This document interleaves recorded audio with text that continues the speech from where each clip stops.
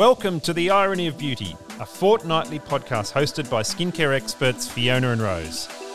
They love a good chat and sometimes a heated debate about all things skin and nutrition, calling out scaremongering, misinformation and misleading marketing in an ever-confusing world of beauty and wellness. Please note, the information provided is for entertainment purposes only and does not replace qualified medical advice.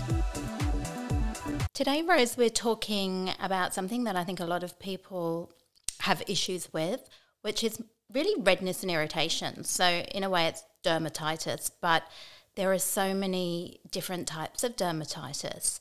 And I think sometimes when people are asking, what can I do for this? They first of all need to find out what type of dermatitis it is, and that will also then help to be able to manage it effectively. Correct. Yeah, I have seen quite a bit of dermatitis show up in the clinic, in particular since COVID. And we've got some really great strategies in the clinic to help to find a resolution with dermatitis and help to manage the condition. So we don't always need to go down the road of medical intervention. However, there are some really great strategies that you can put in place to help to manage that. For sure. So I think, when do you go to a dermatologist? And let's just clarify what dermatitis is, because basically it's redness and irritation of the skin. It can happen anywhere on the body, but we're really focusing on the face today because, people are looking at their face. It's an area that we're dealing with all the time. And I get messages time and time again about, can you do more info on, in particular, perioral dermatitis? What about seborrheic dermatitis? And so I think it would be good today just to break down the different types, because that may help people better manage it at home as well, because there's strategies for sure in clinic, but also at home too. Yes, and the differences in the diagnosis and the different types of dermatitis will determine how we actually treat it in clinic, and the best way to get, a resolution. It can be quite a debilitating condition for clients, whether it's perioral or seborrheic, or contact dermatitis. It can be a very debilitating, quite painful condition sometimes as well. The inflammation can be quite raw. So it's a good condition to treat. I enjoy treating it because I love seeing the changes. It's challenging and it can take some time to get a resolution as well, which I think is the most frustrating thing for clients. It's the amount of time that it can actually take. And dermatitis in itself is an underlying condition, so it can show up again, randomly according to the factors that are the triggers for each individual person. So I'm glad we're going to get into that today. Right. Where do you want to start? I think we'll start with perioral. Perioral. So let's talk about that then. So perioral dermatitis is basically when we get redness and irritation around the mouth. It can also occur around the eyes. This is the one that I think can have multiple causes, and I think we need to find out what is the trigger and the cause to be able to most effectively treat it, because sometimes people will get irritation, like redness and irritation. There could be an element of contact dermatitis involved. I've seen it around the eyes when people have got allergies to things like acrylic nails or nail glue. I've seen it with reactions to lash glue as well. I've also seen it appear particularly around the eyes when people have got seasonal allergies, so things like pollen and hay fever, and also when the immune system is compromised as well. So that may be due to general immunosuppression. It may be somebody's on medication that's affecting that. It might also be an actual immune disorder, or it might simply be that person's really stressed or run down, or they may be nutritionally depleted. So whenever I see that type of reaction, I'll always look at, first of all, stress levels, diet, what could be the cause? Is it external triggers? Is it internal triggers? And then also look at nutrient levels as well. I had someone just last week actually with redness and irritation around the eyes and said, what's going on? We went through potential allergies, couldn't work anything out. And then I said, have you had your iron and your vitamin D levels checked? Because when they're low, that can affect the immune response in the skin as well. And she responded, oh, I've just literally got my results through and they're really low. So, and I've seen it time and time again when we get those levels up, and then the skin is better able to respond, and we don't, the redness and irritation will go away. So sometimes it can be things that are as simple as that. And quite often people have been trying all these different treatments and products to no avail, because we need to help to strengthen the immune response of the skin. And everything you've said is absolutely spot on. So in clinic, looking at handling these conditions from internal support is just as important as what we do in clinic. I've seen a lot of perioral dermatitis show up, in particular since COVID. Wearing masks, that heat and that friction that happens with wearing masks, all of a sudden we start to develop perioral dermatitis. I see it in a lot of my clients that are healthcare workers that are still wearing masks every day. It can be quite challenging to treat. So if we're managing these things internally and ensuring that the skin does have adequate nutrients to help the skin to rebuild and reduce inflammation and restore that skin barrier, restore the microbiome, it's a much better way of managing it. And looking at topicals is really important with dermatitis as well, because you've really got to take away those actives that can be quite irritating on the skin. So there are certain ingredients that are like my go-tos to help to restore skin barrier and manage the microbiome of the skin and reduce that yeast microbe that stimulates dermatitis. So when it comes to sort of the perioral dermatitis, again, sometimes that can be almost like a folliculitis where that yeast is actually involved. I can never pronounce it properly. It's like Bonasera yeast. However you want to pronounce it. And that can be one, when the immune system's compromised. It can also be and that's going to affect the microbiome of the skin. But it can also be just changes to the microenvironment of the skin where there's an increase in humidity, which is why, sometimes we see it more with mask wearers. Oily skin as well will be more prone to it in those oilier areas. And you see that in, say, seborrheic dermatitis when there's that redness and almost flaking of the skin. There can be an overgrowth of the yeast as well. That would be when I would be looking at nutrients and gut support as well for more seborrheic dermatitis. But when we're seeing sort of around the mouth, the redness and the irritation, we can also see, when people are at the gym, for instance, sweating excessively, the sweat, excess oil, that can be a fuel source for the yeast in the skin. And so that's something to be aware of. So if you're seeing people with even, back knee and things like that, or acne on the back and breakouts, sometimes it's actually more of a folliculitis, and they need to make sure that when they're working out, they're really making sure they're removing that excess sweat and not leaving it on the skin. Same with the face as well, because in some people it could aggravate flare-ups as well. That's an excellent point. Managing your skin after the gym, removing that excess sweat is very important, because the environment then becomes more acidic. So we want to restore that skin barrier to a nice place to help to manage the condition.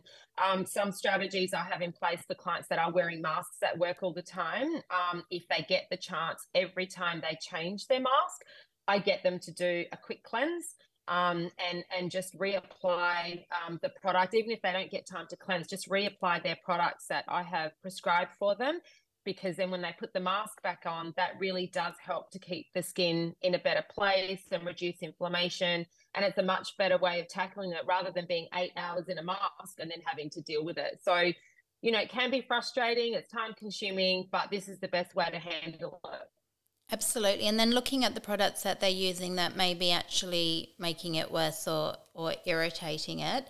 Sometimes with the perioral dermatitis, particularly around the mouth, something very basic, but you would look at things like toothpaste. I can't tell you the amount of people that brush their teeth and get toothpaste around the mouth. If you think about toothpaste, it contains things like menthol, peppermint, fluoride, sodium lauryl sulfate. All of these things can be irritants to the skin, particularly when they're left on the skin. And if you're not washing it off properly, then that could potentially be affecting the skin barrier and breaking down the skin barrier, so that can cause that redness and irritation. Sometimes it can be something as simple as just don't get toothpaste around your mouth, and if you do, just make sure you wash it off really well.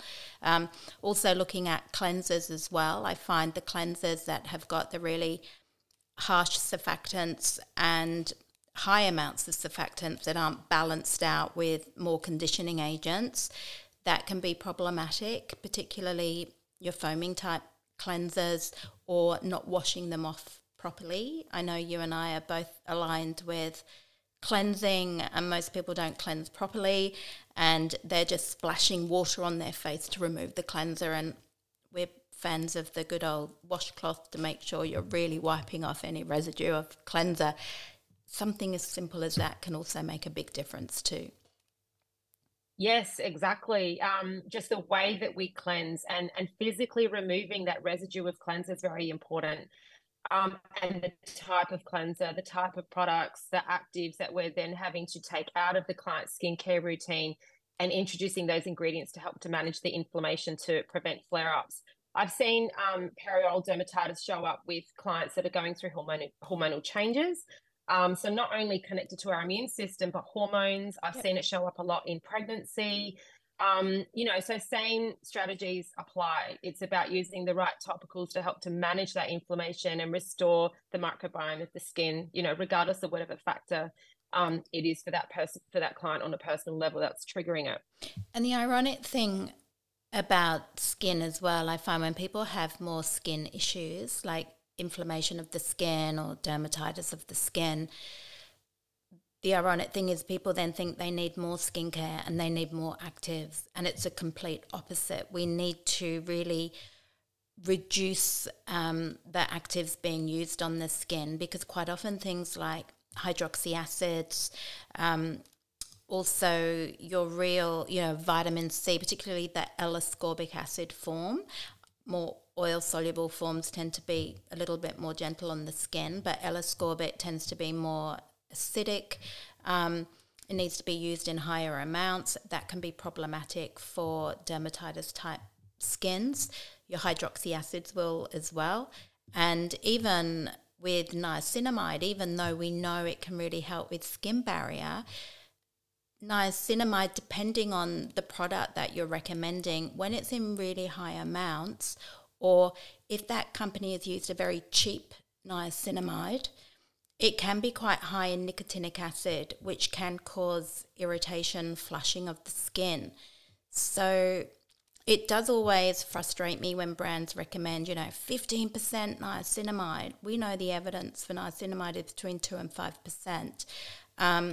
And so when they're putting it in really high amounts, I then question, one, the quality of the niacinamide, and two, you are going to increase the risk of skin irritation or skin response when you're going in higher amounts. So that's something to be aware of as well. There are different quality niacinamides out there. Some may be beneficial, but others may be more irritating. Excellent point. I know when I'm working with treating perioral dermatitis in the clinic, I do prescribe niacinamide, but the one that I have in the clinic is a 4%. I use dipanthenol, that's a 5%. Another ingredient which can be really good is superoxide dismutase, antioxidants to help reduce inflammation. That one I've got is a 2%. Aloe vera is another really good ingredient. So there are, and obviously probiotic for skin topically as well. I've got lactopeptide, which is a really good ingredient. So there are some go-tos that work really, really well. But like you said, removing those actives in skincare is very, very, very important to help manage this condition. You won't get a result unless you do. You need to make the changes. For sure. And even things like your vitamin A, when the skin's irritated, that's not something I would be introducing. It's more stripping back to a really, really gentle cleanser, basic moisturizer with those anti-inflammatory type actives. I do love the Bs, B3, B5, are great for those sort of more reactive skin types. But again, it does depend on the individual formulation as to how effective it's going to be.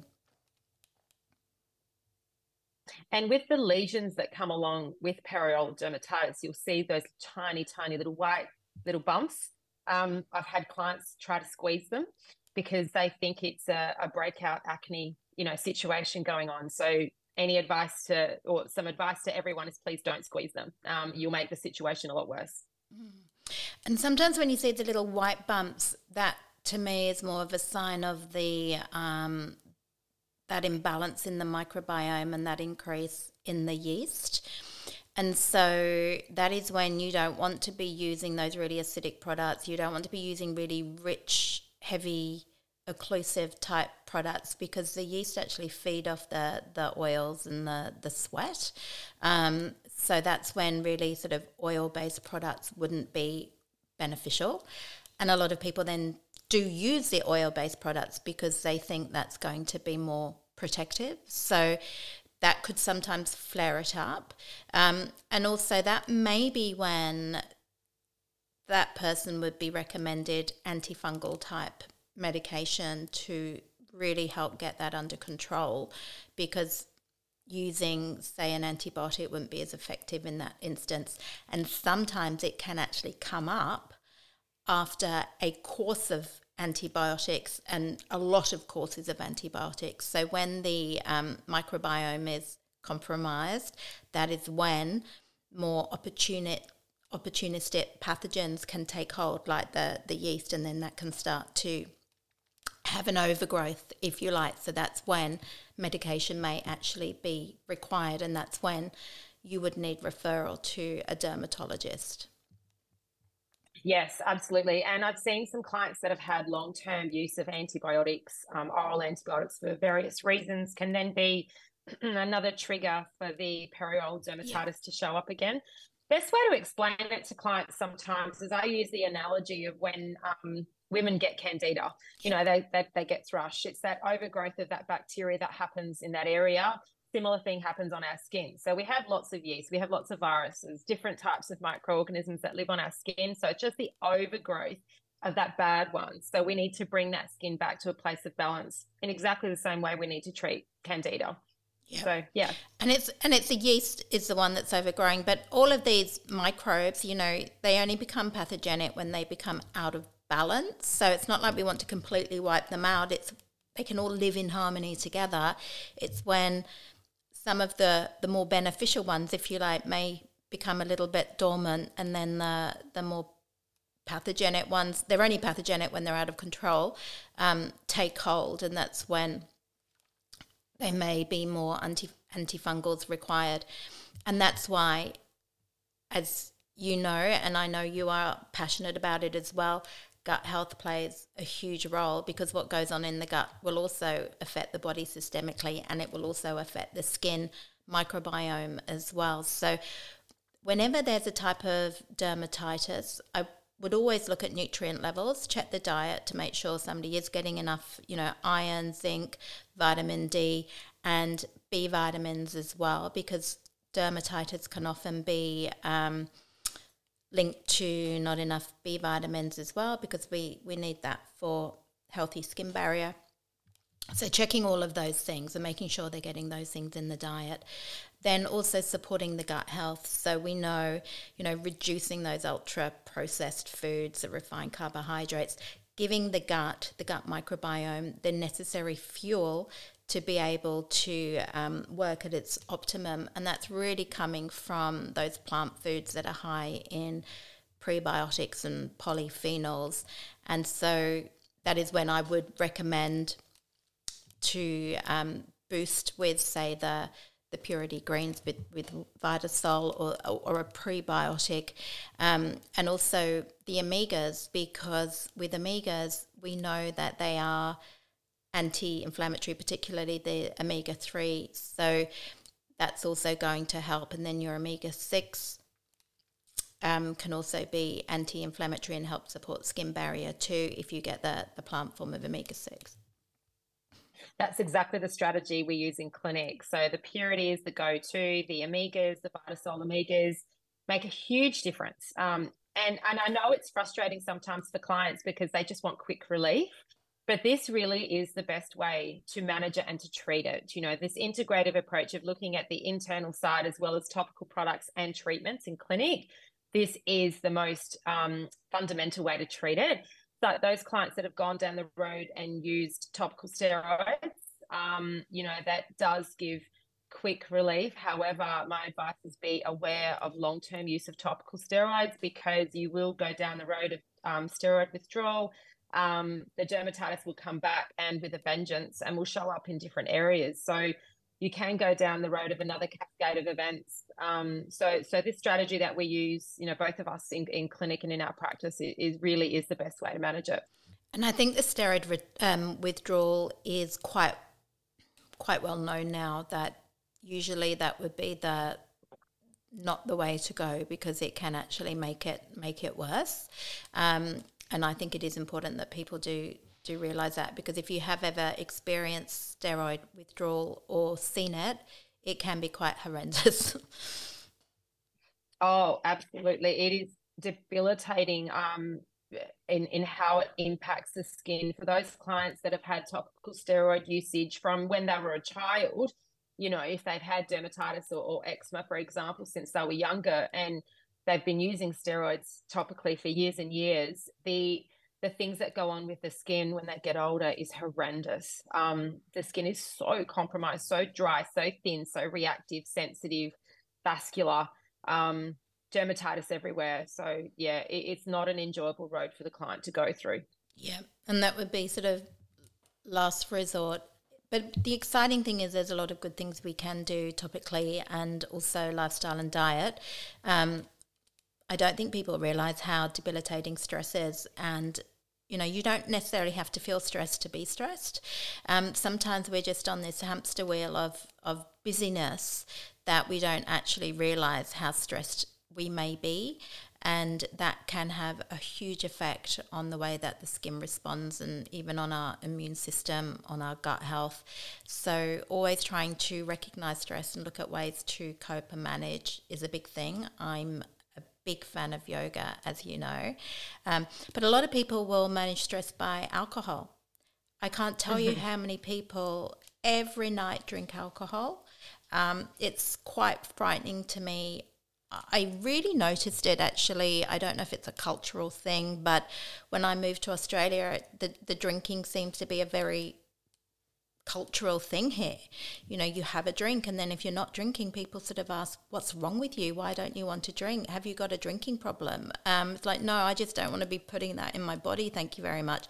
Now and again, I will have a glass of wine perhaps, but very rarely actually.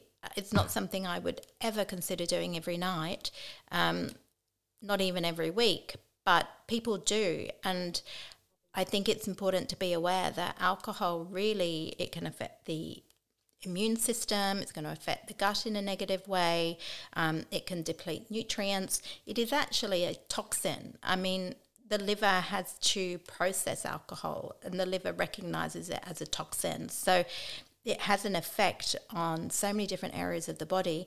It is going to promote, if we've got inflammatory skin conditions, it will aggravate that or make it worse. And I don't think people realise how, alcohol can actually increase the risk of cancer as well, particularly, for women, things like breast cancer. And I just don't think people are aware of that. Yeah, and people sometimes do look to alcohol to give them that relaxation side of things, but it is a huge driver for any form of inflammation in the skin or in the body as well. It completely disrupts our gut ecosystem. So, it doesn't mean you can never have a drink again. We're not trying to sound all negative here, but yeah, absolutely. I probably was a bit harsh. That's all right. I'm pretty passionate about this. I have alcohol incredibly rarely, and if I do, it's one, and that's enough for me. And I stick to the same drink, but Yep. it's a very rare occasion for me. My friends know what I'm like, Yep. because I don't want to deal with the consequences of that. So, working really hard on your skin, investing the money in your treatments and your products, you want to get the experience out of that. And if you are drinking alcohol regularly, it's a huge, I guess, negative impact on skin health in general. Yeah, absolutely. And, balance moderation is key. It's more when you're drinking every night and you're using that as a stress relief. It's just about being aware that it's probably not helping the stress. In fact, it's probably raising cortisol levels and affecting your sleep and having a knock-on effect. So it's looking at strategies to be able to look at alternatives, alternative ways to relax rather than rely on the alcohol. But at the same time, go out and have the odd drink now and again and have some fun. I don't mean to be a complete killjoy. You got you got to have the odd bit of fun, and as I say, balance and moderation. It's not about can't ever have it, but just be aware that it will definitely not help, particularly if you do have things like candida or you do have things like dermatitis and that type of thing. It won't be helping in that regard. I think you're fun, Fiona. I know. I don't mind going out with you to Nobu. That was a good experience. We can have fun. We don't have to get trashed. Exactly.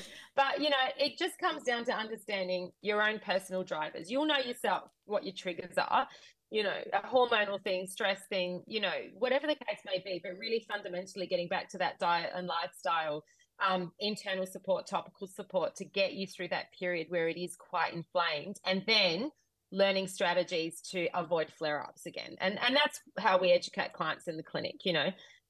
Everyone's got their own personal triggers. Absolutely. And then also I do encourage people, if you don't get regular blood checks, I do recommend having an annual blood check and getting things like your vitamin D levels, your iron levels checked, your B12 levels as well. That's really important because it can affect your immune system as well. General health and well-being can affect our skin. Also look at what potential those triggers may be, whether it may be something that is a contact irritant that may need removing, because if it isn't an allergy type response, then the only way to deal with that is to remove the allergen. And I have had people in the past when they're like, I've got an allergy to, acrylic nails, for instance. And I said, well, the only way to really get on top of that is to not have the acrylic nails, unfortunately. You're not going to be able to use any cream or anything. If it's a true allergy, then we've got to remove that allergen to be able to get the best results. Sometimes people don't like to hear that, but unfortunately that is the reality. I think as well, look at the skincare routine and simplify it and pare it right back. You quite often see memes on Instagram and people saying, my husband just uses a cleanser and a moisturizer and has got great skin, and then I've got this long drawn out 10-step routine and my skin's a mess. And I'm thinking, well, why do you think that might be?